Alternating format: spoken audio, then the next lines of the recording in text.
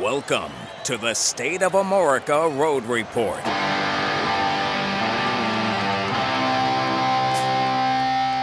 With your hosts, David Hudson and Ian Rice.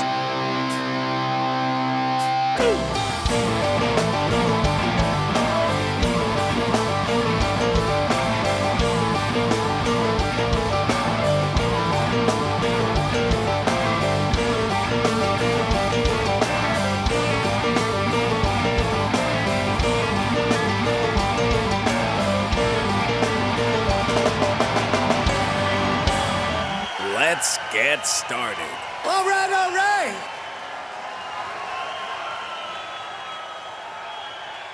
All right, everybody. Welcome back to the State of America, to a special Road Report edition. Ian and I had kind of thought we were not going to do any of these this summer on this tour because we think it's probably going to be more of the same. But we had an opportunity to speak with somebody who was at opening night. So we thought we would do this one for opening night just to get it out there. And as always, Ian is on the other line with me. Ian, how are you? What's happening, David? How are you? I'm good. This was going to be a well-produced episode. Yes. Hours and hours and hours in planning. Now we just decided to do this. Seth Weinstein, I'll introduce him in just a second. He had messaged me that he was at opening night, sent a cool picture, a nice little recap. And I said, hey, do you want to hop on here real quick? He said, yeah. So I called Ian, and Ian was out shopping with his wife. They're probably at Bed Bath & Beyond or Kohl's or something like that. You know, I was purchasing an iced tea maker, if you right, know. yeah. So anyway, we're good to have Seth on here. Seth Weinstein, he is a Patreon, and we are very thankful for that. And so welcome to the show. Thank you both. Appreciate it. It's a pleasure and an honor to be here. Yeah. We enjoy having you on here. And first of all, thank you for being one of our patrons. We hope you think you're getting your money's worth out of that. Just want to help the cause, man. Honestly, you're doing God's work. Thank you. Well, we're trying. All right, Seth. So you saw them last night, opening night of the tour. Not nearly as much hoopla for last night as it was last July when they cranked it up in Nashville, but nonetheless, you went. Where was the event located? So it was actually at the Hard Rock Casino and Hotel in Hollywood, Florida. So it's basically Fort Lauderdale. How many people would you guess were there? I'd say it was pretty darn full, honestly. So I'd probably say max capacity, which I think is 7,000. So seems like for this run, then maybe it's because this is in the what they call a tertiary market, which is the cities they didn't hit the first go around. So maybe it is smaller venues. Maybe that's a perk of this particular leg of the tour. You get to see them a little bit more intimate setting. Yeah. So any show at this venue, generally speaking. I'll digress for a second, but I saw Guns N' Roses there a few months back.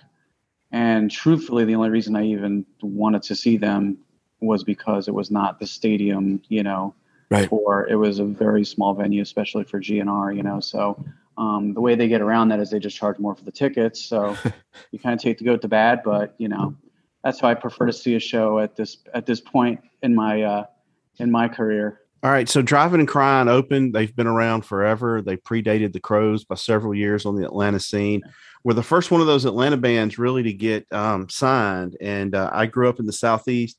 They were huge on the college circuit. I think they played my fraternity house one time, if I remember correctly. Just very, very well respected by everybody. Kevin Kinney, big buddies with Warren Haynes, sits in with them, does all kind of stuff with them. How familiar were you with Driving and Crying before you saw them?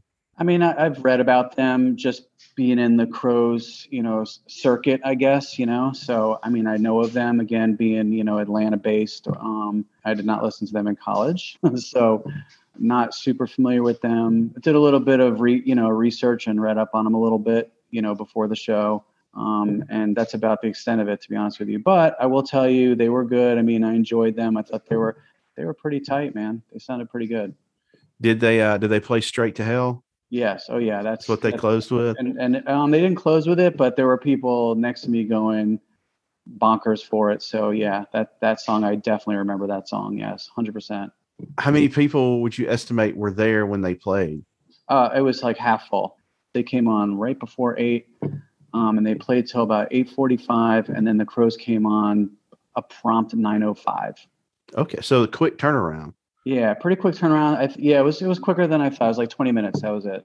Was it pretty much the same stage that they played on last year? Same stage. I did see them last year in West Palm, which happens to be down the street from my house. So, but yeah, pretty much same stage, same girls, background. I mean, everything was the same. The bartender, that he called Isaac, the bartender, which was kind of funny last night.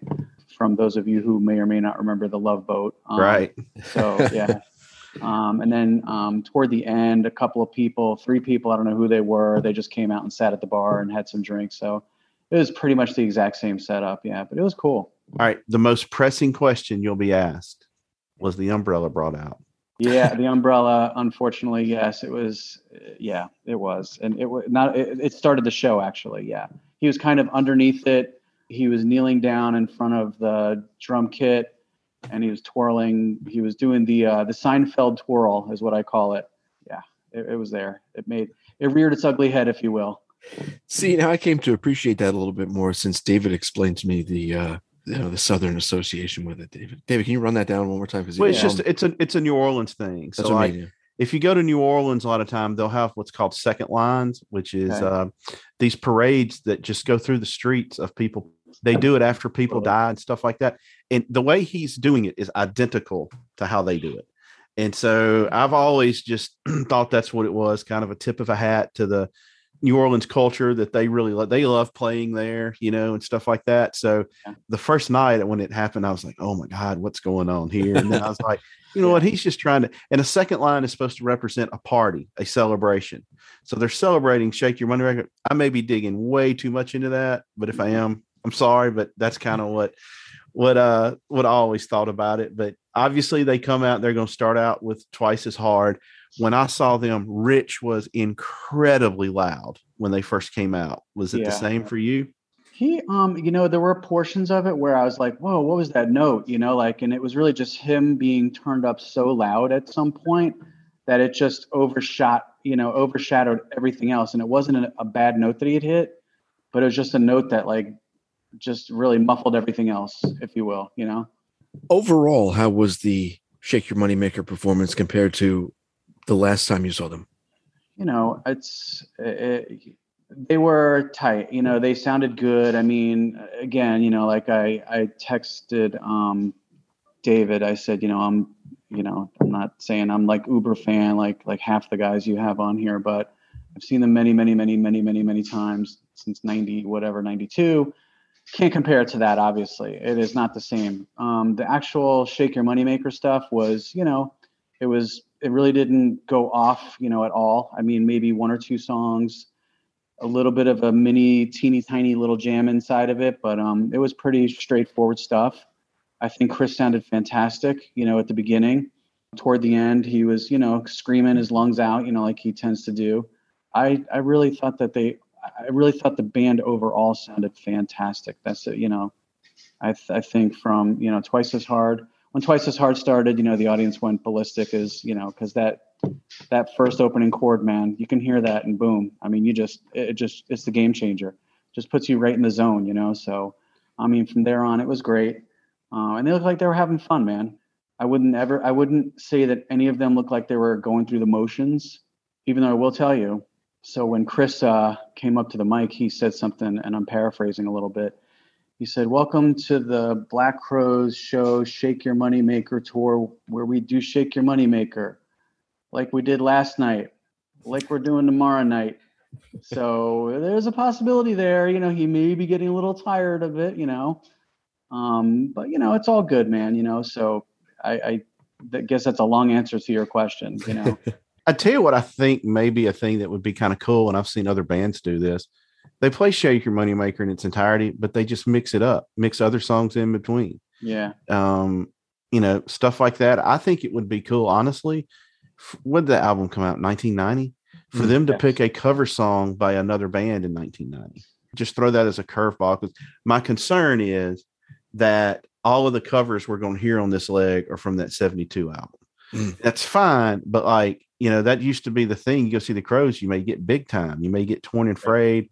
They didn't really fall in love with a cover over and over again. And I mean, it's a marketing thing. Like we said, they have right to make money. And there are 3 songs on that 1972 album I really, really like. And so I'm going to go ahead and make an executive decision too, Ian. Seth said he wanted to be part of that 1972 giveaway. Mhm. And he said in there it would be the one that started his vinyl collection. So I saw that. I think Seth should be the winner, don't you? Yes, you're I do. Awesome. You guys are too funny. Thank you so much, man. So your wife's going to kill us because in a year you're going to be like $10,000 into, vinyl, and you're going to have, a professional setup turntable. But it was all Ian's fault. When, Just remember David Hudson. Okay. I will. I have his email address and I'll give it to him. No problem. Yeah. All right. So of the material from Shake Your Moneymaker, which song were you most impressed by? Which song were you least impressed by?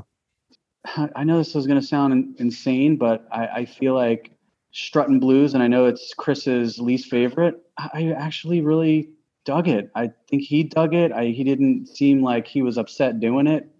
It was great. I think that sounded fantastic.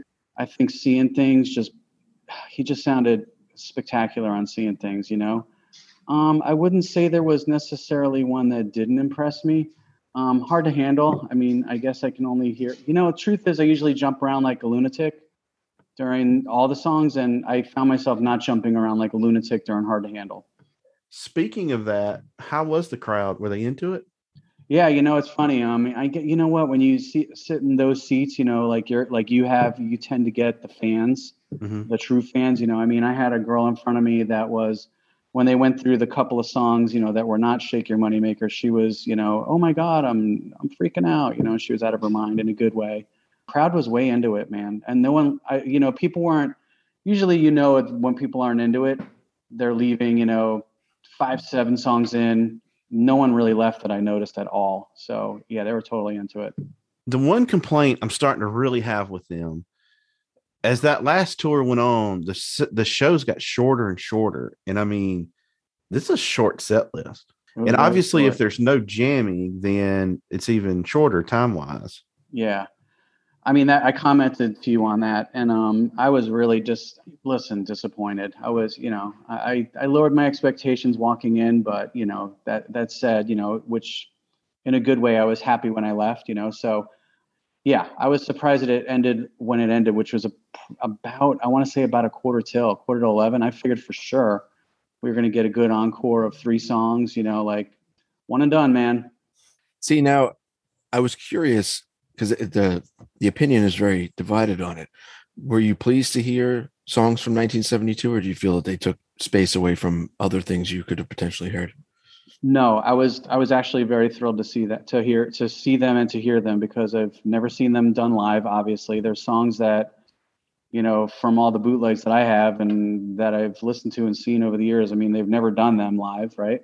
I thought they did a great job. And my thing was, I didn't have anything else to compare it to. Wasn't saying to myself, well, Mark hit it higher on this one, or, man, Gorman's, fill on this part, but they sounded awesome and I didn't mind hearing them. I was actually looking forward to hearing more off of that, in a weird way. Cause I really listened. I knew we weren't getting Exit. I knew we weren't getting Paint Nate, we weren't getting any of that great stuff. So I was like, hey, I can get something different, let it be that.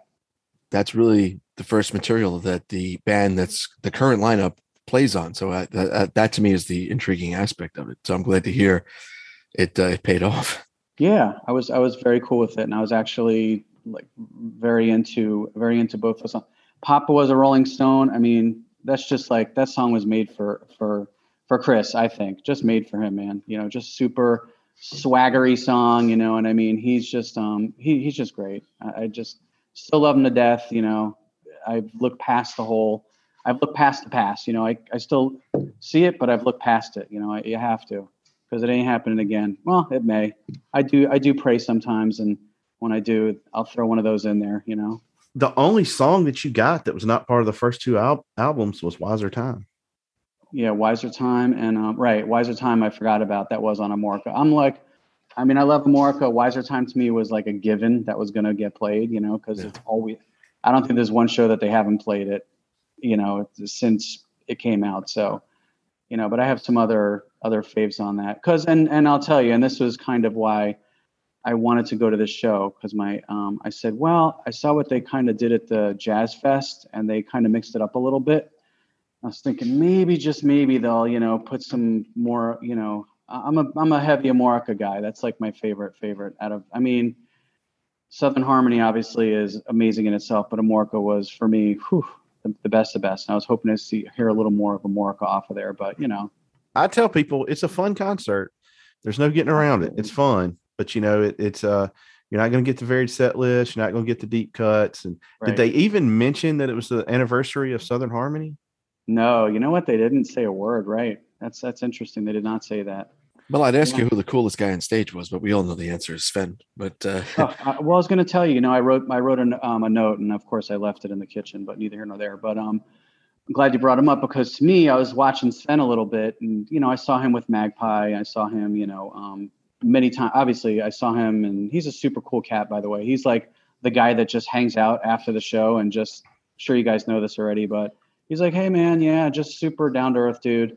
But he had control of the, and maybe I just never noticed it before, but I was actually watching him, and I'm like, he's like controlling kind of where everything went. And I get it. I'm not a musician, but that's kind of the bass and the drums. I get it. That's, they're the timekeepers. I get it. But he was doing the nodding where, I used to see Rich doing a lot of the nodding, like when the song's going to break, when it's going to end, when they're going to get into the next thing. And I saw Sven doing that a few times. So it's kind of cool to see that, that he has a little bit more of a role in the band, if you will, than, the bass player, oh yeah, he took over for for Johnny, whatever. I mean, Sven's great. Excellent. He's the secret weapon. mhm. Yeah. I mean, and he was jamming a little bit, and they weren't showing him on the screen, but I was watching him. I'm like, this is all Sven, man. They should have him up on the screen, but of course, they had Rich, who was just strumming along, but yeah, you're right. He is a secret weapon. Big time secret weapon, playing and singing. And he's always the coolest looking one up there. Definitely. Would you go see this tour again this summer if you had a chance? If I knew that the set list I got last night was the same, I would truly have to say, I'm sorry, guys. I would have to say that's a no. It's a no, because I've seen it twice now, and it's twice been the same. But would I recommend to anybody that hasn't seen it to go see it? 110%, because they're still great. They still sound amazing. You can't compare the average fan, I guess, if you will, to us, where we like all that deep stuff that, we're just never going to hear again. That's why I wouldn't probably go see it again. Then again, if they announced a concert in West Palm tomorrow, my dumb ass would probably plunk down the money for a ticket and I'd go. I'm just saying no, but Let me ask you this. How was the merch? Oh, I'm so glad you asked that. The merch was awesome, man. I actually got a cool shirt that says Remedy on the front, and 2022 tour. It's a long sleeve shirt. It's pretty cool. That is the only reason I bought a shirt, because I had never seen this one before. But they were selling their 1972 stuff, the vinyl, the CDs, and then the weird stuff, the koozies and stuff. But yeah, the merch table I was really Did they have posters, show posters? They did not. They did not have any show posters that I saw. I bought the shirt really fast. So, I mean, I bought it I was like, oh yeah, that's the one I wanted. Let me just get out of this line, So I didn't notice it, but something weird. I got something from Ticketmaster that they're doing some virtual poster or something. I don't know. I'll look into that afterwards. Oh yeah, it was a NFT. NFT. Right? Yeah, exactly. Yeah. Yeah. So I think that's what they're doing. I'm not positive, but I didn't see anybody holding any posters. You always see that one Yahoo with a poster in his hand, I didn't see any posters, honestly. I saw just, great shirts though. And Driving and Crying had some stuff too, obviously. See, I think you touched on the one drawback of this type of tour is that for a lot of people, it really is a one-off though. There's nothing drawing you back for multiple, visits. I mean, even, longtime fans are kind of limiting it to one a run, so that's, I hope they said that Red Rocks is going to be, a not a Shake Your Moneymaker show. And I hope that leads into them doing, more things like whatever Red Rocks is going to be. Well, like I said, I saw the Jazz Fest set list, and it definitely mixed it up. And it was encouraging. And I can't see them not doing that. There's no way they can leave all that stuff behind, man. They can't do this forever, Yeah. I mean, again, a Southern, Harmony tour, I'd be all over that too. So, I'd be first in line for that, but I imagine they're just going to hopefully keep on keeping on. Listen, like you guys first said, and I'll never forget it. You said any Crow show is a good Crow show. Any good news is good news. So versus getting nothing from them. So I'm still a fan, and I'll forever be a fan, man. It is what it is. Well, Seth, first of all, thank you for coming on literally with the shortest notice of all. Yes. This is the most hastily thrown together podcast we've ever done. So much so Ian didn't even know what format we were using it on. Why do you gotta tell everybody that? I can shame me publicly. They need to see how the sausage is made. And we also want to thank you very much for being on Patreon. We value you being on there. Thank you very much, and I appreciate the opportunity. And I actually realized I need to download the Patreon app, so I'll be commenting and actually reading all the stuff a little bit more. So thank you guys for doing what you do, man. Honestly, I know when I first heard about it, I was just super stoked, and you guys are doing an amazing job. So thank you both. All right, we want to thank Seth for joining us. This is possibly our only road report of the year. So Seth, we're honored to have you, and take care, everybody.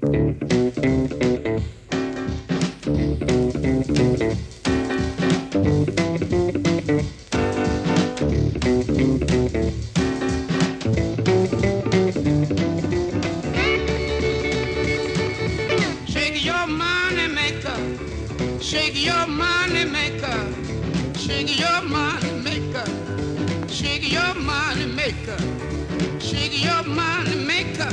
And then shake your money maker. Shake your money maker. Shake your money maker. Shake your money maker. Shake your money maker. And then I got a gal lives out on the hill. I got a gal that lives out on the hill. That she's gonna love me, but I don't believe she will. You gotta shake your money maker. Shake your money maker, baby. You gotta shake your money maker. Shake your money maker. You gotta shake your money maker. And then